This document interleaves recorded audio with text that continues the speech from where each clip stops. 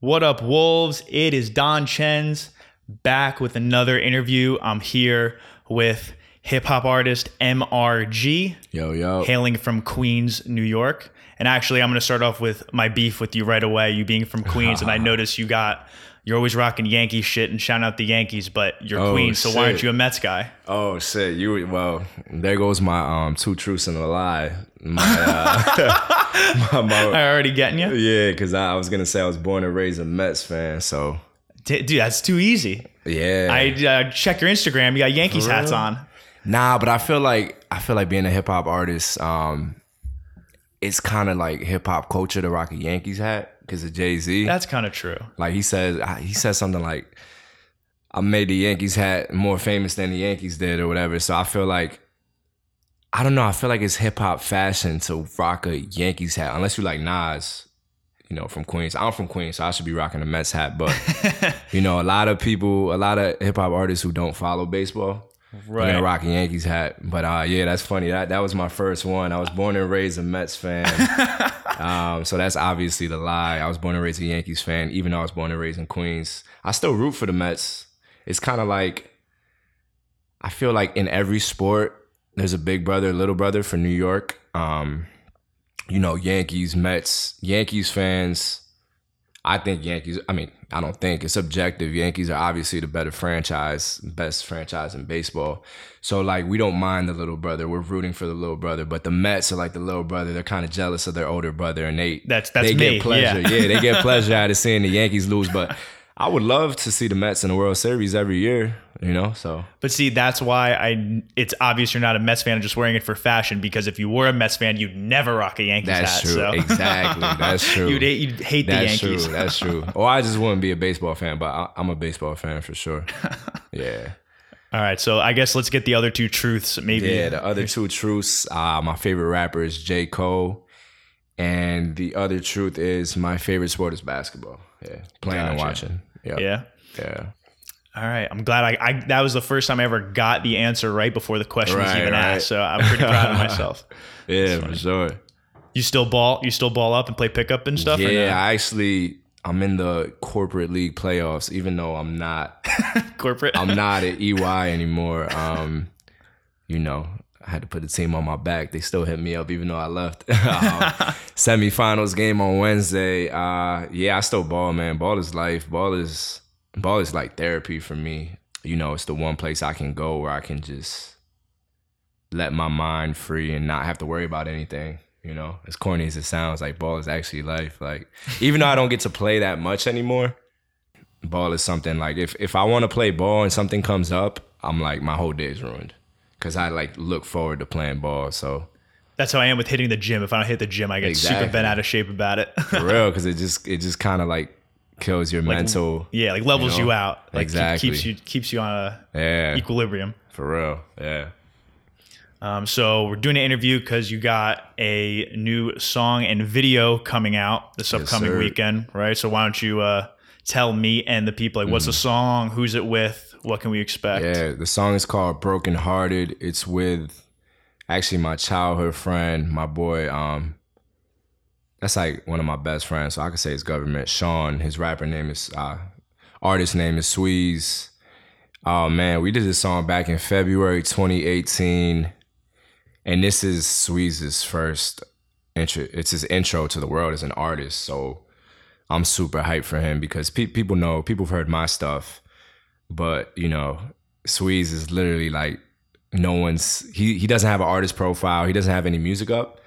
So I'm excited to see my best friend embrace the spotlight a little bit because, when someone has that first impression, that's like a golden moment. Like, you never get that first impression back.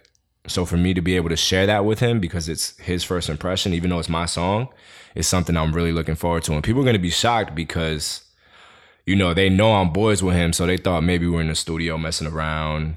And he's like my boy, so I let him get on the track. But I let him get on the track because I think he can be one of the next best artists. So, yeah. That's awesome. That's good. I just showed him mad love there. I didn't even talk about me. But it's the first single off my album. And I'm excited. I really think the song could blow up. Not just saying that. I'm sure a lot of artists say like, yo, this is the one, but I'm excited.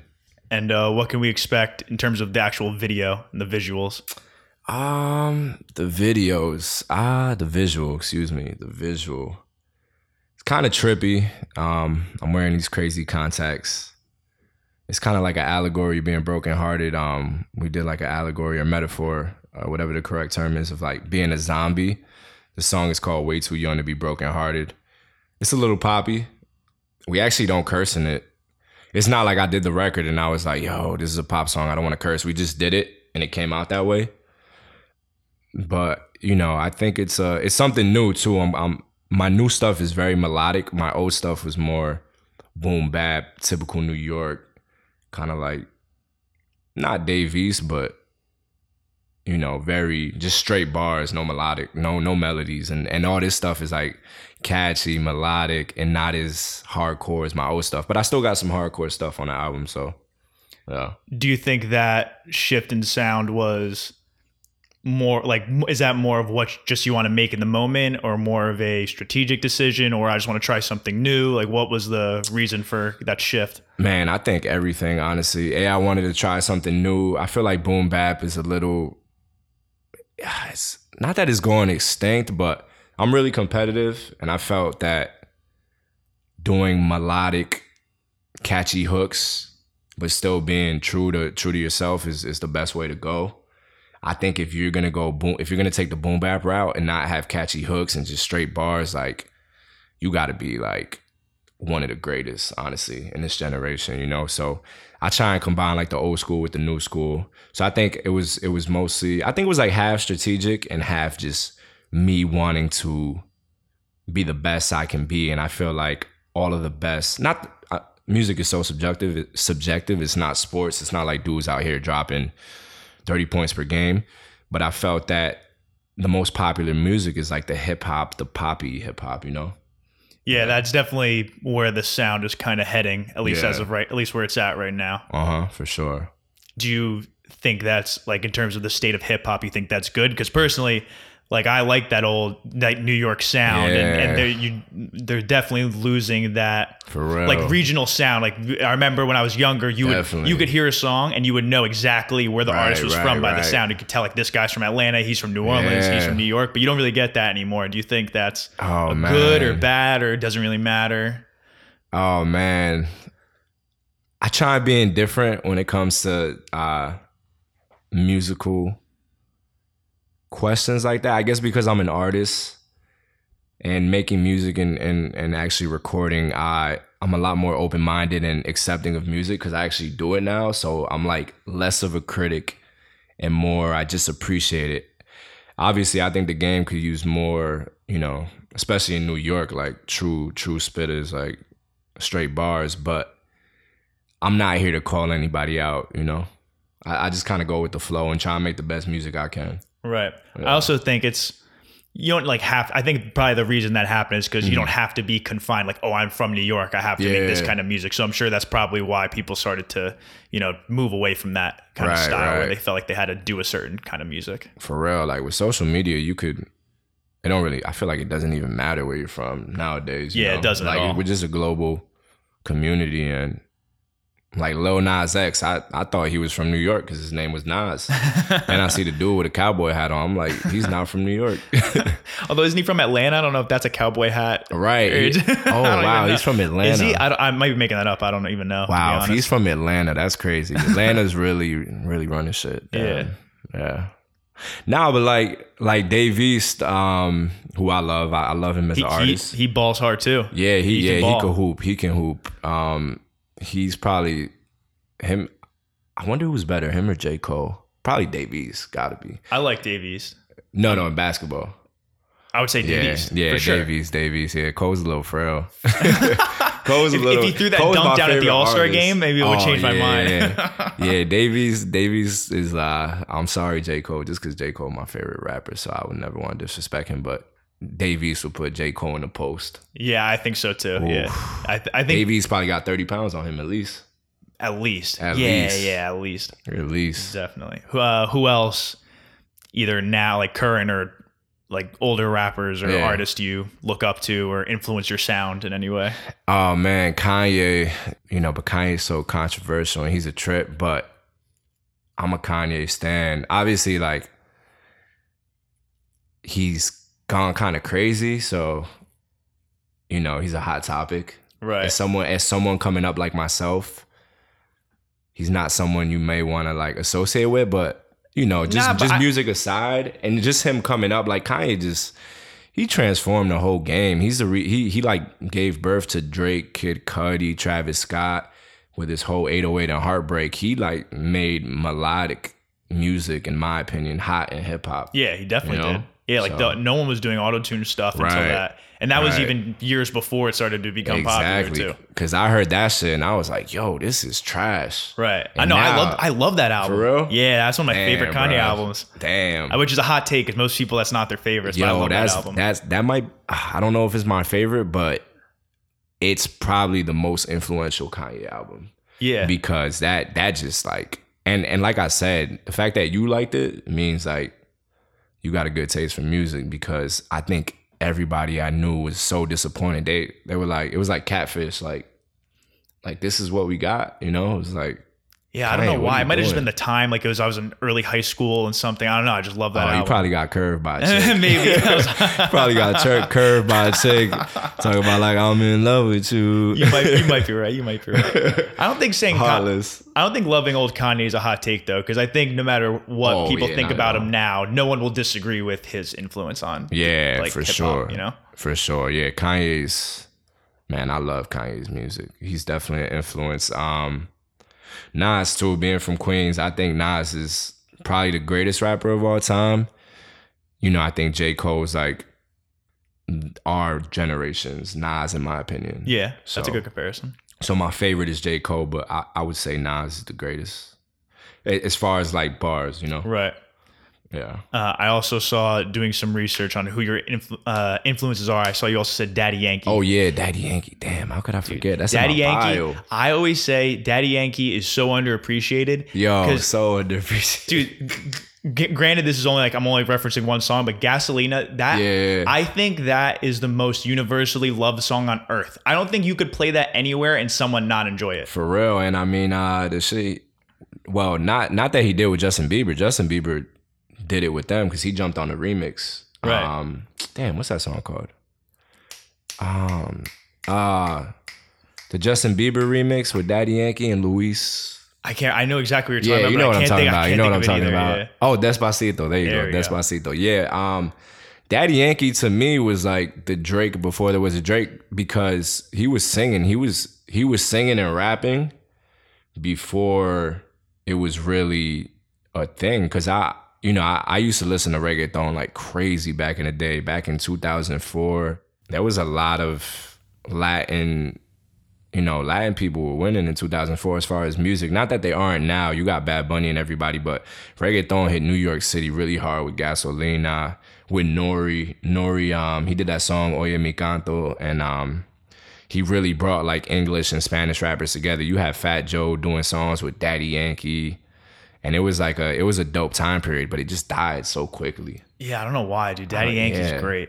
Yeah, Daddy Yankee's great. Definitely an influence. He's one of my influences just because of how he's like one of the first OGs to not only rap real shit, but have the catchy melodies. Right. And I was just say, so you're Dominican, right? And you, in your music, you also, you switch back and forth kind of sometimes you start rapping in Spanish, which I think is actually cool how you're able to just kind of go from English, like quick Spanish, like a few bars, and then go back into English. And I think that's kind of what Daddy Yankee would do at times too. So I think it's kind of cool. Like I saw you say that and then listen to the music. I'm like, yeah, for sure. Like that's not obvious. Nah, that's dope. Nah, I appreciate that. Yeah. Damn, Daddy Yankee. How can I forget about Daddy Yankee? Yeah, that's the man right there. What would you say was the first song? How long have you been doing music? Actually, I should ask that first. So I always did music. Music was always like, I always say this, so people listening to this are gonna laugh just because I sound like a broken record when I say this, but music was like my side chick and baseball was my main chick. I played football in high school. Sophomore year, summer camp, I tore my ACL in summer camp. It's funny because I tore my ACL, and when I tore it, I was playing running back in the play.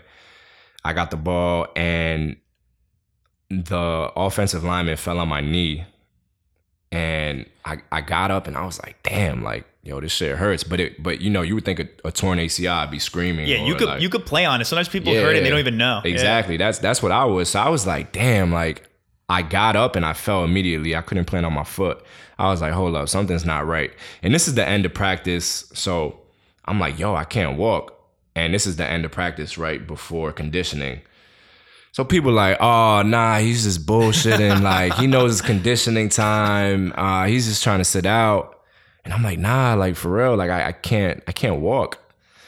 So whatever, I go to the trainer's room. Everybody's looking at me salty as hell because I'm not doing conditioning. I thought you were going to tell me they forced you to do conditioning. I was going to say, that'd be messed up, honestly. And I'm the type of person who would try it too, just because I don't like arguing, and especially with the coach. I was a sophomore at the time, so I was trying to get burned. And yeah, it was kind of bittersweet when I tore my ACL, as crazy as it sounds, because I was like, look, I tore my ACL. Like, everybody thought I was trying to get out of conditioning, but I had a major injury that, like, transformed my life. That's what really brought my love to music, because I would always freestyle in the locker room in my neighborhood.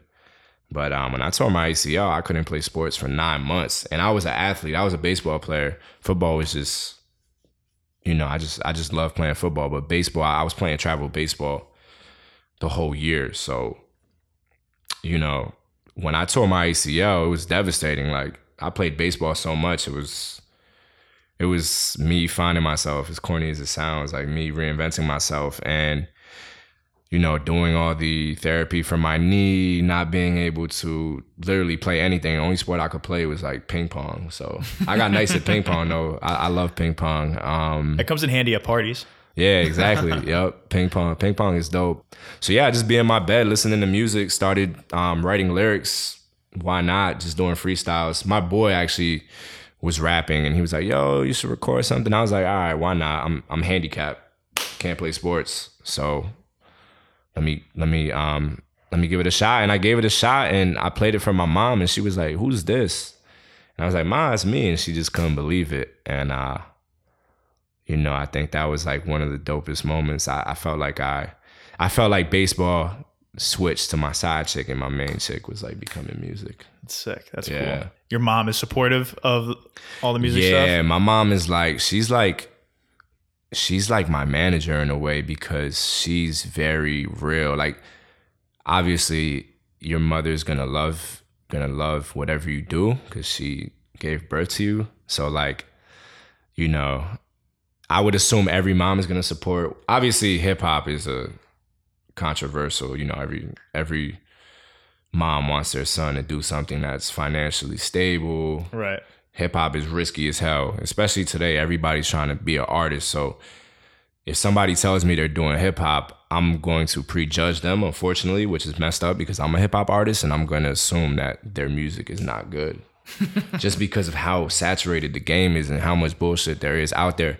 But I can't talk, because that same quote unquote bullshit could be the next hit that you just don't know. That's true. You know, I was actually having a debate with someone recently. We're trying to debate what actually defines what an entrepreneur is. Mm-hmm. And then I was thinking, like, you could apply that to anything, because you're saying, like, everyone's a hip hop artist. Like, what actually makes you a hip hop artist? Like, if I just go and record one song and it's trash, but am I a hip hop artist now? You know, like, what does it even take to become an artist at this point? Because anyone can do it. It's so easy to, like, you could buy the equipment, you learn it in a little bit, you like lay down a few bars, you buy a beat from someone, and that's it. I think the key word is like aspiring. If you're an aspiring hip hop artist, I feel like I'm kind of in the middle, because, you know, I have my business, I have an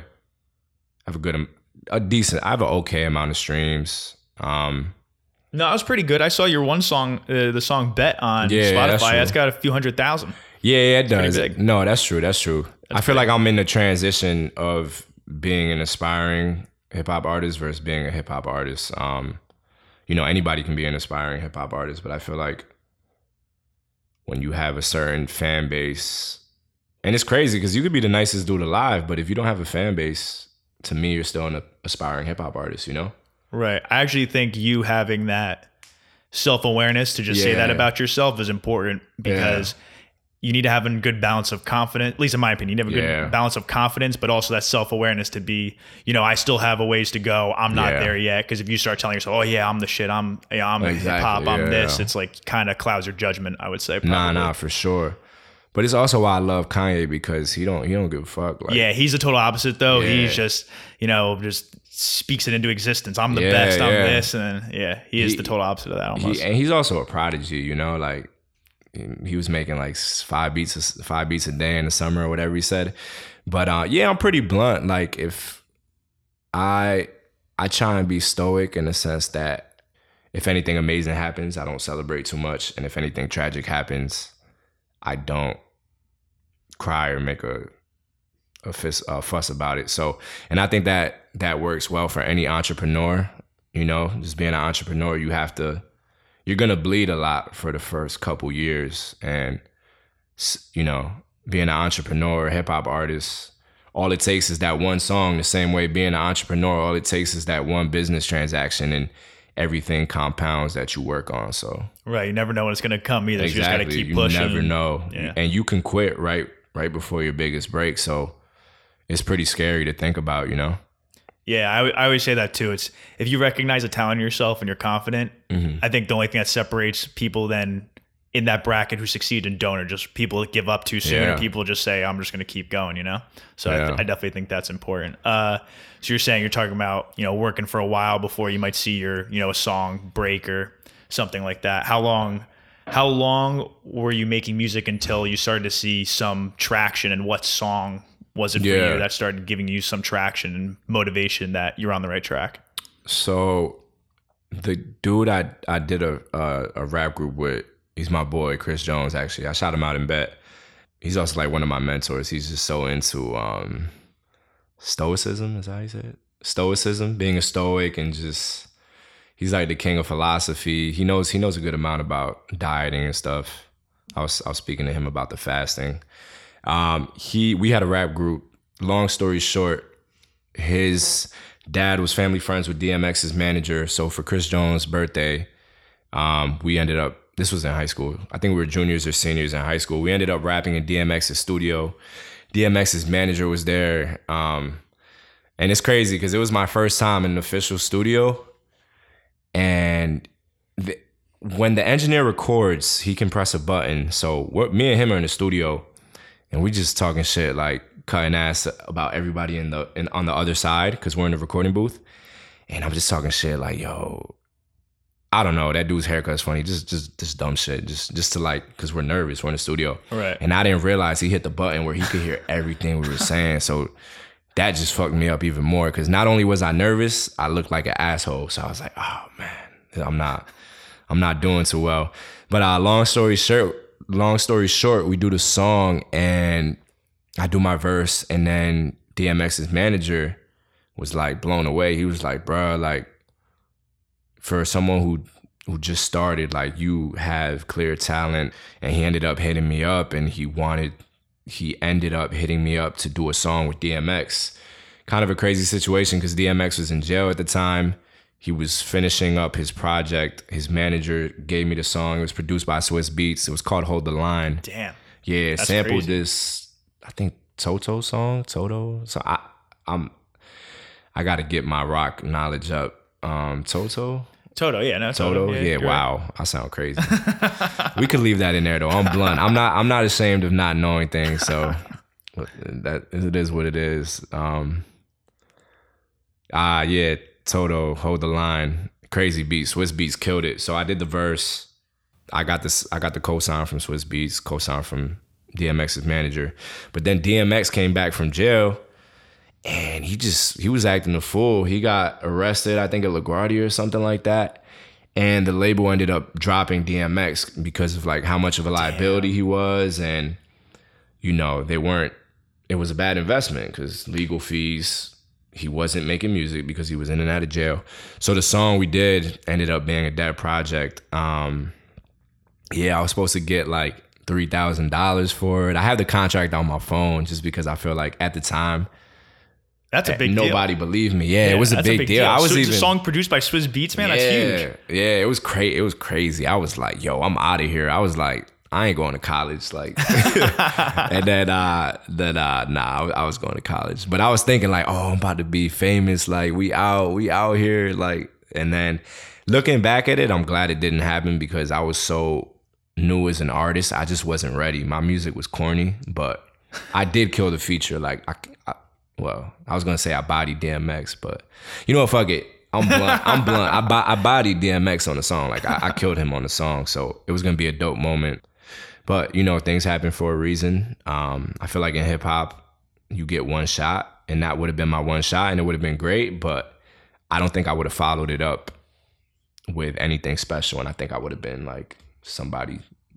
I feel like it's harder to be somebody who got that shot and then try and get that shot again versus somebody starting from scratch, you know? Right, you're always trying to chase it almost exactly. in a way. Yep. You're trying to chase like that one moment. Exactly. So I feel like I'm okay with the way it panned out, and I feel like this album I'm about to drop is my debut.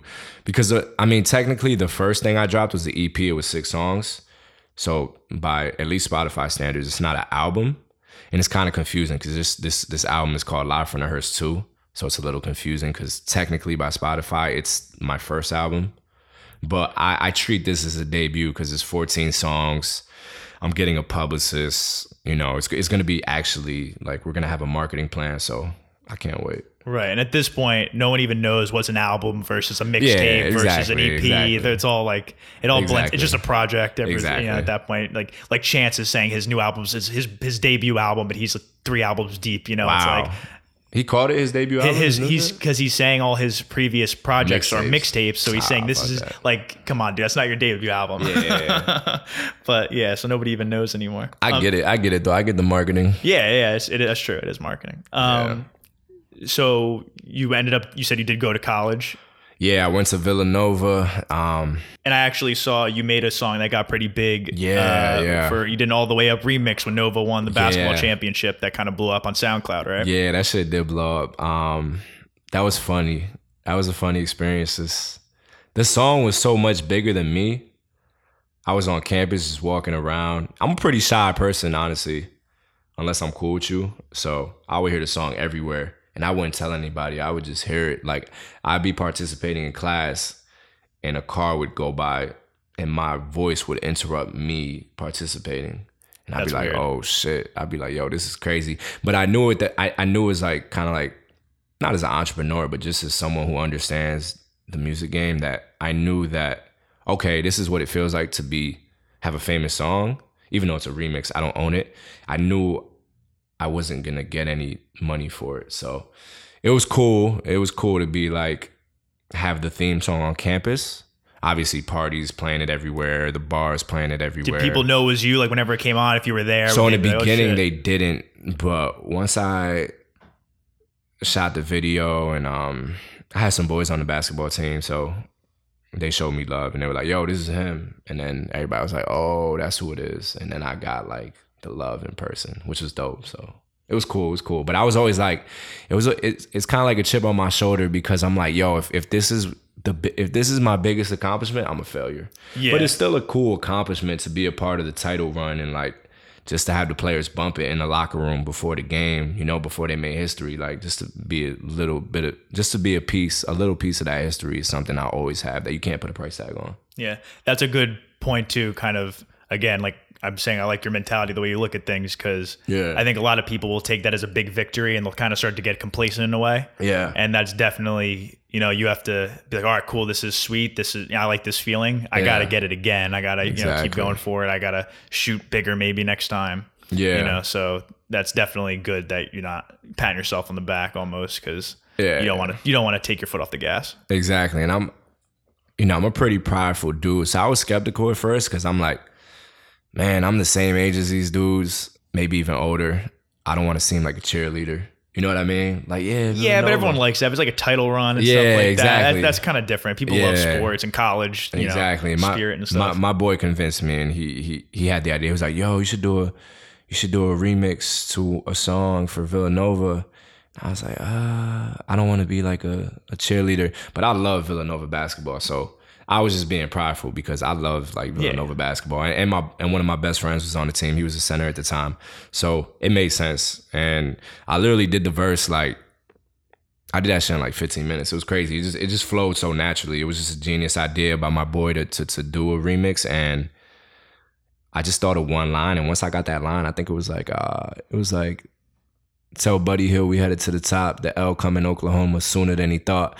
I was like, I chuckled. I was like, wow, that shit is so corny, but people gonna fuck with it. So once I said that line, like I freestyled most of it, and I was like, oh nah, this shit cool. It's cool. That's dope. Yeah. So then did you get you said you used to work at EY, you're talking about your corporate basketball league. So you got a job, I guess, 9 to 5 out of college? Yeah, I was 9 to 5 my ass. That shit was like 9 to 5 doesn't exist anymore. It's like 8:30 to 5:30 at best. Yeah, probably man. more. They trick you with the salary. Yeah. You know, I try and have I don't know. I feel like calling myself an entrepreneur is like everyone calling. I want to be careful. That's what I was saying before. Careful. I don't want to label myself an. Yeah, that's exactly. I am an entrepreneur. But I don't want to be corny. Like, oh, as an entrepreneur. But nah, as an entrepreneur, I was like, okay, time is the most valuable thing as a person with no kids. I'm not married, and I'm living at home. So I was listening to this podcast, actually. I might be digressing, but his name is Naval, I think. Indian dude. He's a big tech guy. Naval. Yeah, How to Get Rich. He was just on Joe Rogan's podcast. Yeah. And I loved him. Like great episode. And I started following him on Twitter and stuff. Yeah, he's a smart dude. Yo, he has his podcast episode, How to Get Rich, and he was just like, yo, I had this mentality too. Like, you know, it's not how much you make every 2 weeks, it's how much are you getting paid per hour. So I was like, man, fuck this. Like, I'm working my ass off, and at the end of the day, when I'm crunching the numbers and I see how much I'm getting paid per hour, I'm like, nah, this isn't worth it. Because, you know, a salary, there's no overtime. So the more I work for y'all, the less I get paid per hour, and the less time I have to do what I felt like I was put on earth to do. So I knew I was going to work there until I paid off my loans. So I paid off my loans, you know, because compounded interest. It's one thing to be broke. It's another thing to be broke with loans. You know, that's like a battle that I would never, you know, I would never want an entrepreneur to have a shitload of loans and see those loans compound and just get crazy. So I knew, okay, let me work in corporate America, pay my loans off, save a little bit of money, and then get the hell out of there ASAP. So I always knew going into it, that was the route. And I felt bad because I'm a pretty genuine person. And people would ask me, oh, where do you see yourself in the company? And, yeah, those are always awkward. You're like, I don't want to be here, but you can't tell them that. Right. So I'd be like, yeah, man, this is dope. Like, I love the people at EY. Don't get me wrong. But like, in the back of my mind, I was like, I'm going to give y'all the peace sign once Sally Mae is out of here. Like, once Sally Mae is off my back, I'm out of here. So I learned a lot at EY, though. You know, I was doing IT consulting, which... oh man, that was probably the most stressful shit I've ever done, just because you don't learn it in school. They overwork everybody, so you don't have anybody to give you guidance. You don't know what's going on. But it just you know, I learned people skills, communicating with clients, communicating with executives, working on my professionalism. That was always my biggest knack. I just had too much of a Queens accent, and you know, I guess because I'm just so blunt. I never liked speaking quote unquote proper. I just, you know, communication is just getting a message from A to B. Right. Some people like bullshit around what they're trying to say. Exactly. Just say what you got to say and get to the point. I guess now working at EY, I can bullshit, but like, I just never wanted to bullshit, you know? I was never really good at networking because... not that I'm not good at networking, but I'm not one to put on... you can't fake it. I can't fake it. And some people are amazing at faking it, and that's how they climb the ladder, the social hierarchy, and that's how they get paid, and more power to them, you know? I guess I was kind of jealous of those... not jealous of those dudes, but I was like, man, fuck y'all. Like, yeah, be nice. I know exactly what you're doing. And these were some of my boys. Not that I was jealous of them. I'll never be jealous of my friends, but I was like... damn, like, I can't do that. Like, the fact that you guys can do that, it's like, that's crazy to me. Like, I can never go up to somebody and But you know, they got to eat, they got to get paid. So more power to them. I totally respect the networking game, you know. But I can never just be in a room of random people, and which is a flaw, to be honest. It's a flaw. It's something I got to work on because it's all about who you know. So, what was it like growing up in Queens? Man, that people outside of Queens wouldn't understand. The commute, I was 40 minutes late here. That's like typical rapper fashion, though. You got to show up to the interview late. Show up late, fried, drunk. Nah, I wasn't going to say anything. You called yourself out. Yeah, for real. Nah, I had to mention it. Being from Queens, I'm always late. A, because I'm in Queens. B, because the MTA just sucks out there. Yeah, trash. Like when I was texting you, I was like, "Oh man, I'm late," and then I was like, "Oh man, the train stopped working. I'm late." I felt like if somebody tells me that, I'm just thinking, "Okay, these dudes just ran super late," and like the MTA shit is just an excuse. But I was genuinely the MTA. Once you experience for 15 minutes, I was like, "Come on, bro!" Like it took me an hour 30 to get here. So damn, like, did it really? Yeah. So like, and that happens. That happens way too many times. Yeah, more than it should, for sure. Yeah. So Queens, I mean, shit is far, but I love Queens. It's so diverse. Like, this sounds corny, but like, I grew up pretty damn colorblind. Like Jackson Heights, East Elmhurst, that's like literally the most diverse neighborhood in the world. Like per square, whatever. There was like a calculation. Like, yeah, I actually do kind of remember feet. Hearing that before. That somewhere in Queens is like one of the most diverse areas in the country or something. Yeah, so Queens is dope. Just like so many different cultures, so many different food options. It's just my swag. Like being from Queens and going to private school. I was in Prep for Prep, which is like a minority program that took kids from public schools and put them in independent high school. So being from Filson, I was just known as a dude from Queens because just the way I communicated, the way I talked. Like people would chuckle when I would participate.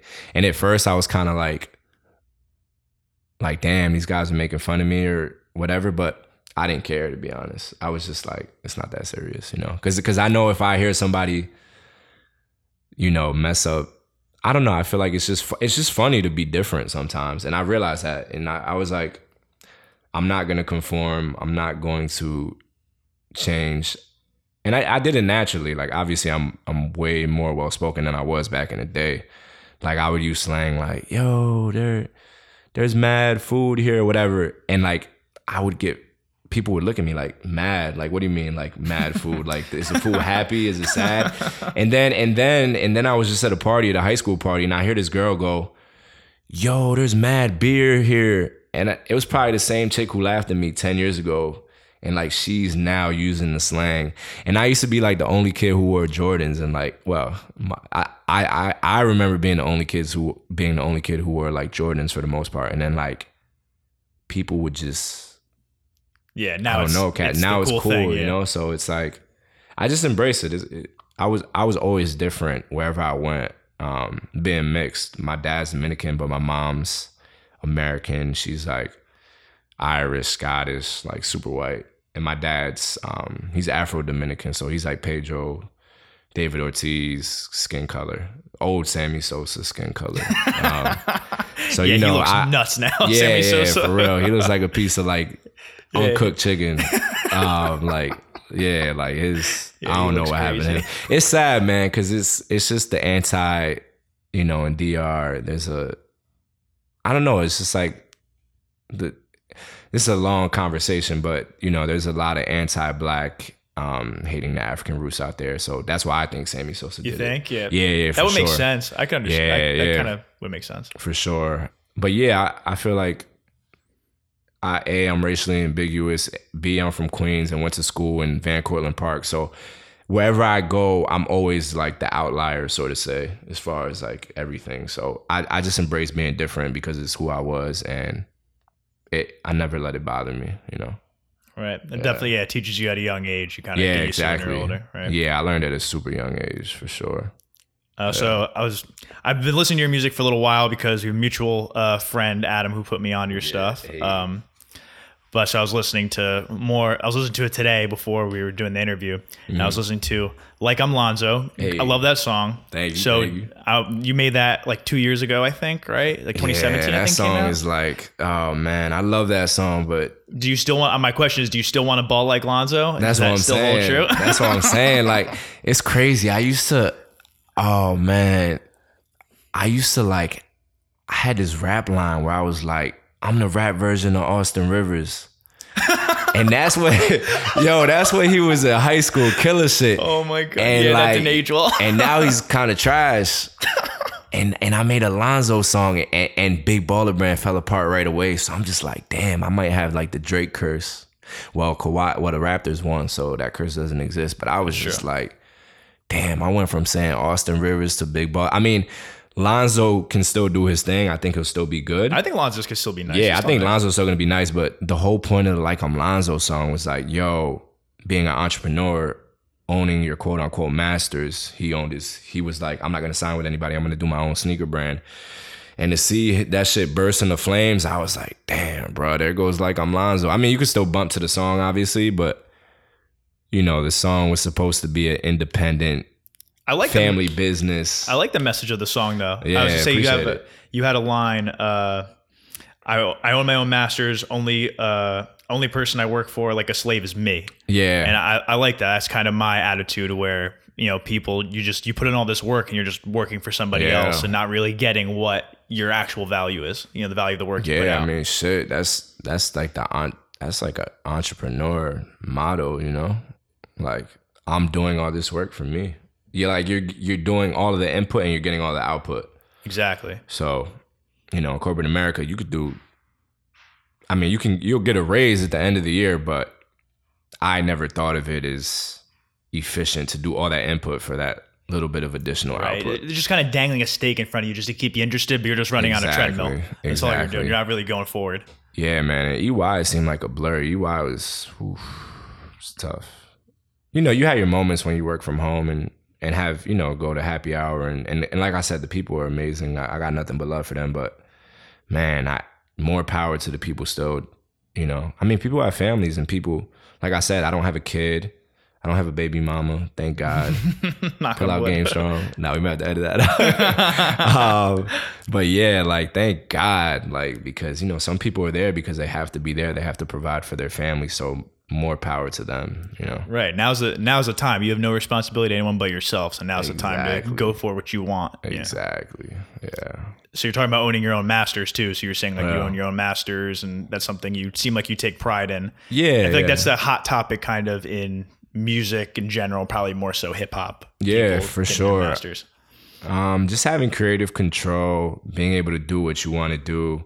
The sky's the limit when you own your masters, but there are definitely huge cons. When you sign to a major label and give away your masters, the con is obviously not owning your masters, but the pros are you get a dope advance and you get amazing marketing, Marketing, you get a push, you get exposure you wouldn't have gotten. So just owning your masters is honestly putting all the chips on yourself. So I think with the internet, with my network, and with my talent, I think in the long run, owning my masters would be the best bet. And honestly, even signing a record deal now, you have to have a fan base. So you kind of have to start out being independent. Like, you don't get a deal for spitting the illest 16, Like, even if you're Justin Bieber nowadays, I don't think he would have got, I don't know if he would have got signed unless I'm sure his Instagram would have been dope because he's like a cute kid playing guitar. So I'm sure he would have built an Instagram following. But if you don't have an Instagram following, you are not going to get signed. Even if you like sound like the greatest singer, rapping is subjective. Singing is a little bit less subjective, So it makes sense to go independent.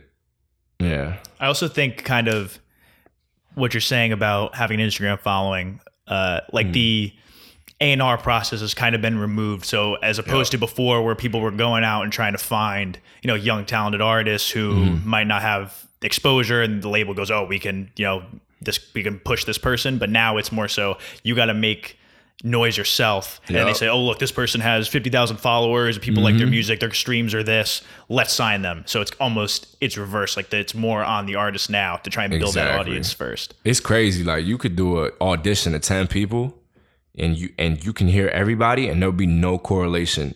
Maybe I sound like a hater, but there wouldn't be that much correlation of talent to Instagram following. Right. Like if you were like, yo, who had the most Instagram following? You just don't know. Yeah, you wouldn't be able to tell just based off hearing them. You wouldn't. That's just how the game is. The game is evolving. And you know, the buzzword entrepreneur. Being an entrepreneur is like your music isn't the brand. You are the brand. So, you know, it's something I'm starting to realize. Like, yo, I could have the hottest song out, but if I'm not interesting as an artist outside of the music, people may not buy into it. You know, obviously, if the music is dope, I have a higher chance, but people like seeing people with crazy hair, face tattoos. You know, I think that shit is a wave and it'll eventually die.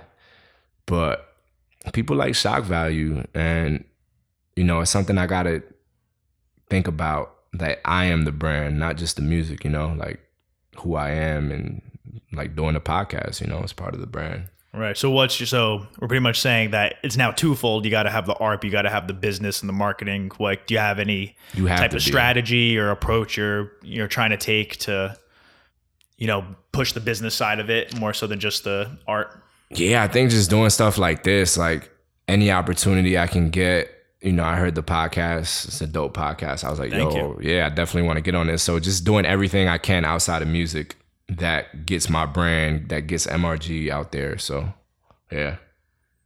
Yep. Do you ever feel frustrated, like you're not making process at the pace that you feel like you should be or that you expect to? Like, does that ever deter you in any way or piss you off? Because like I haven't even been doing things anywhere near as long as you have been doing music, and I get pissed off all the time. For sure. I mean, owning your masters and dealing with I have a manager and a co-owner who handles more of that stuff, but there'll be times where I'll make a song and I think it's the greatest song in the world, and A, it'll be a sample, so I can't jump on it, or B, the producer will be like, yo, $5,000. So I'm like, oh shit. A, to clear a sample alone is like $5,000. And it's a difficult process, I think. Yeah, right? I'm not. Yeah. And we just don't have that kind of money to clear a sample. And that's not even getting the beat. If I jump on the beat, so I'll hear a beat online, download it. Usually it's for free download. Throw it in my Pro Tools, record in my bedroom. I record in my bedroom. I don't like going in the studio. I like being dolo. Because I like to experiment, do crazy shit. Not crazy shit, but you know what I mean. I might sound crazy in the studio. But anyways, I'll get the beat, download it. And if I like the track, we'll reach out to the producer. And there have been plenty of times producers been like, yo, 5,000, or I can't do any less than 5,000. And I'll be like, well, there goes that banging ass song I just made. Yeah. You know? That's like where my real frustration is at, where it's like my creative process is it's clashing with the financials of it, you know? Because usually being creative, and the solution would be to just make the beats myself, but like, I don't know, I'm so set in. I think one of my best talents is picking the right beats. I think that's a talent as a musician, so too, yeah. You know, like being able to recognize like, yo, this beat sounds good with my flow.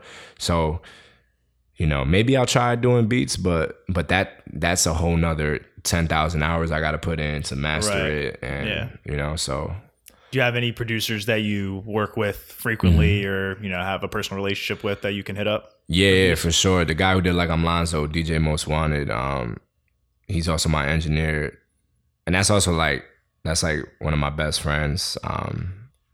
We be making songs like out of nowhere in 6 hours. My lead single on the album is called The Way It Goes. We did that shit in like 12 hours, put an all-nighter. It was originally a beat he gave to somebody else.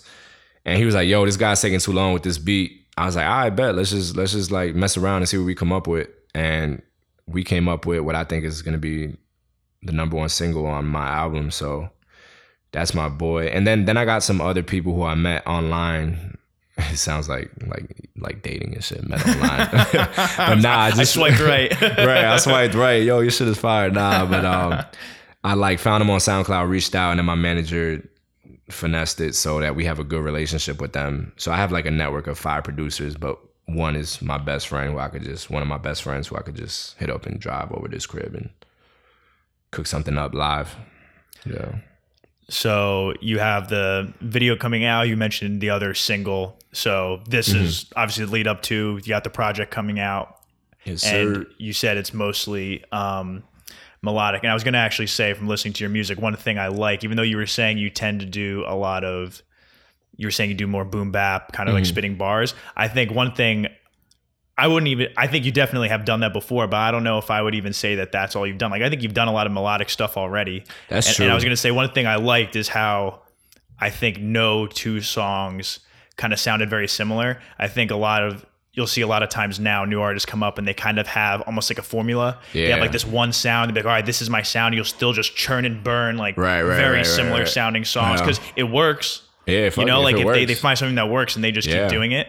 Yeah. But there are some artists that it seems like, they're more focused on, I'm trying to create a song. I'm not trying to just pump out, the same thing every time. So I think I appreciated that about your catalog that I was listening to so far, that I think you're definitely trying to, you're like spreading it around, I think, in terms of the sound. No, I appreciate that. That's kind of like the Queen's background. Like, I was so used to like there's something I say all the time. Good food is good food. Doesn't matter if it's from Dominican Republic. Doesn't matter if it's from Spain. Doesn't matter if it's from India. That's how I kind of feel about the music I make.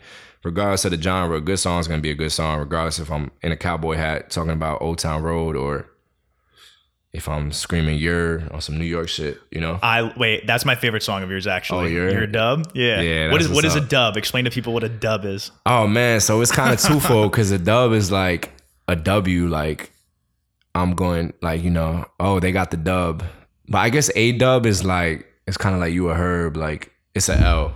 So it's like the opposite. It's like, you a dub, bro. Like it's kind of like, yo, can I play basketball with you? Nah, bro, you a dub, you trash. Like, go play somewhere else or get next.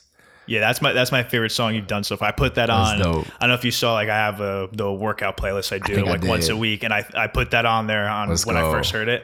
I really liked that song, so that was a great one. You think it's a hype song? You work out to that? Yeah, dude. Dope. Yeah, the beat makes me want to rob my mother. Like, that beat is crazy. It makes me want to like do some ignorant shit. So who's the other artist on that song? Christian Dior. Yeah, he killed that shit. Yeah, he did a good job on that too. I liked his verse. He killed that shit. He's another like Dominican dude who spits in he actually just did a song with Fat Joe and De La Ghetto, who's a reggaeton artist. So he's doing his thing. You ever thought about doing reggaeton music? Hell yeah, definitely. Once it's not something like I'm not like, okay, I want to make a reggaeton song, I'm gonna try and make it. I just do it based off of the music. I guess the instrumentals I see online or whatever DJ Most Wanted is making. So he has a song in Spanish that I'm getting on, and it's basically like reggaeton. Yeah, so that should be coming out soon. Is that your typical record? Like, what's your recording process or creative process when you're making a song? You go beat first, and then you try to put the lyrics down, or like, how do you kind of formulate the song? Yeah, so my process like changed completely. It used to be I used to write bars because I didn't have any melodies. I would just write bars to like Dead Presidents, just famous hip hop tracks. Right. And then once I started doing the melodies, I would just do it based off the beat. And then my new process, which is what a lot of people do actually, I throw on the beat and I just mumble melodies. And I'll mumble the melodies, and whatever melodies I like, I'll typically like, it'll be gibberish. Then I'll just fill in the gibberish with lyrics. Because, and also what I'm starting to do is I'm not over listening to like a beat, because I feel like my best stuff comes spontaneously. And that's the tricky part about music, right? Because like working out, you can go to the gym, you can get your reps in. Music, you can get your reps in and not make any progress. Or you can do one rep and make a song. So music is really tricky because you can't just go to the park and shoot free throws. You can't just lift weights. You got to just keep going and going, Yeah, that is interesting. Yeah, because Yeah. like if I bench 100 pounds, that's gonna get me. So it's gonna put on more muscle, make me Yeah. stronger or something. But that's not necessarily the case when you're, making a song or something like that. Which is frustrating because you can't really, I mean, obviously you can make a schedule and stuff, but sometimes you just have a commitment. Like I would be at client site at EY and I get an idea and I would just go to the bathroom and take like a 20-minute shit. Just like, just make a verse and do that shit right there because, and this is something I heard on the Naval podcast. He was like, inspiration is perishable. So whenever you get that light bulb, like you better get that shit out because you'll never get that moment again. Or at least like write a couple sentences so you can keep the inspiration alive. Right. So I have like 10,000 notes in my phone. Just a second hell think of something, yeah. just put it down so you don't forget. Yeah, hell yeah. Oh man, my notes are crazy. I started writing down my dreams recently. Yeah. Yeah, that's a good idea because you always forget them. Yeah. I was like, why not? I'll wake up and be like, I had a crazy dream. What was it? Exactly. I don't know. Yeah. I just know it was crazy. Yeah, I got mad random shit. Mostly lyrics in my notes, but yeah. All right. So you think this project, well, how long do you think, like, what's the estimated date for this project? Do you have a date yet? Yeah. So we're dropping Broken Hearted, the single. And then we're taking like a 2-week break just to spread the video. And then I'm going to drop 6 singles week after week after week. And then, so the last single will come out on September 13th. And then the album's going to be October 4th. And the album will be 14 songs. And the album's done. Album's done. Album submitted. It's with the distribution partner. Ready to go.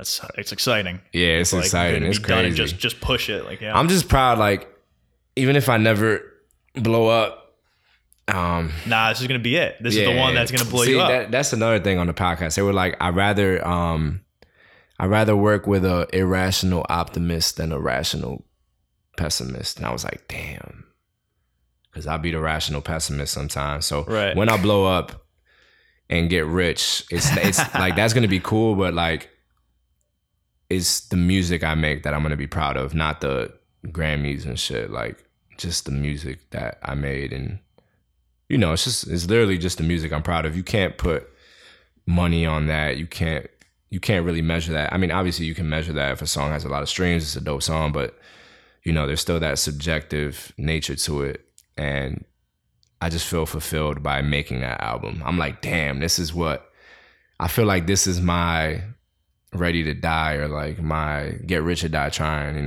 So hell yeah. Yeah, That's I'm excited. awesome. I'm excited. All right. Yeah. Should we wrap up with music? Any music recommendations you have besides for your music? That's the obvious one. Oh man, I shit, music recommend. Yo, I don't even listen to new music like that. You can go old shit. I don't care. Oh man. Oh, do my old shit? I said you can do other people's old shit. Like, yeah, whatever. Yo, this is crazy. I don't even listen. Oh man.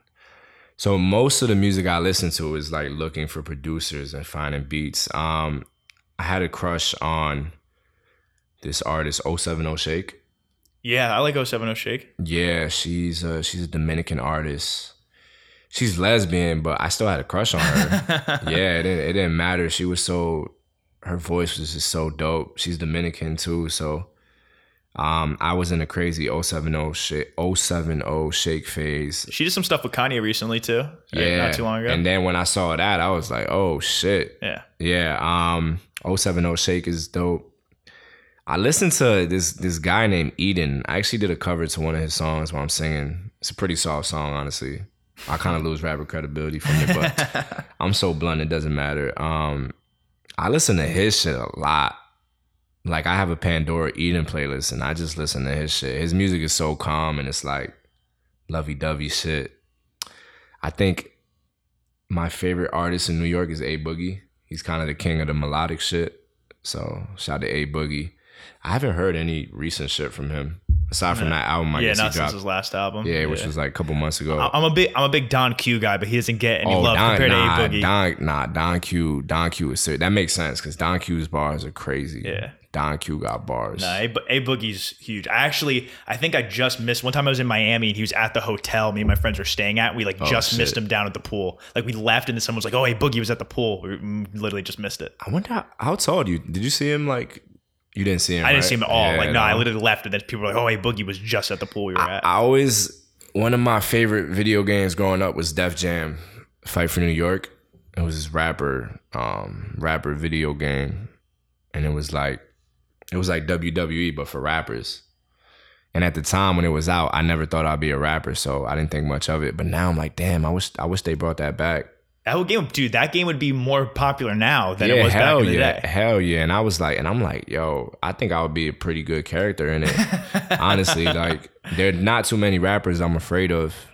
Like all the rappers who I'd be afraid of are like old school, like The Game, Busta Rhymes. Yeah, The Game is someone I'd be scared of for sure. 50 Cent, yeah. You know, like, but anybody else, I feel like I'm cool. We could throw hands. Yeah, like I can't think of a rapper who's like up and coming, like where I would be like in the video game, like, oh shit, I'm about to get my ass kicked, you know? So I wish they made that game. Like Big Sean. Yeah, Big Sean's not gonna be he's not gonna be in the game. Yeah, like shout out to Big Sean. Shout out to Big Sean. Yeah, but I don't think he's gonna make it. Yeah. You know, it's crazy. Like J. Cole, like I mean, then again, I like I said, I did like an acoustic cover, so I'm sure they think the same. But yeah, that's true. Nah. They might see the same shit back. Yeah, but nah, don't know what it is. All right, so MRG, what's the new song, new video coming out? Brokenhearted, new project. What's the name of the project? Live from the Hearse 2. All right, it's gonna come out. I'll put stuff and links to his music and everything in the show notes of the podcast. And I'll, when his music comes out, I'll post it all over my stuff so people can check it out. Thank you for doing this and making the long ass commute from Queens. Oh, no problem. I appreciate it, even though you're a Yankees fan. I know, right? I would have liked it if you shared my Mets misery, but it's all right. I'll give you a pass. Nah, I got you. Also, random fun fact. I feel like number 2 is always the best. NBA Street 2, NFL Street 2. NFL Street 2 was the best one, yeah. I feel like every number 2 is the best, so you already know this album's gonna be crazy. That's a damn. I like that. That's a good way to end it. Yeah. All right. Let's get it. MRG, thanks for joining me. See everyone soon. Peace.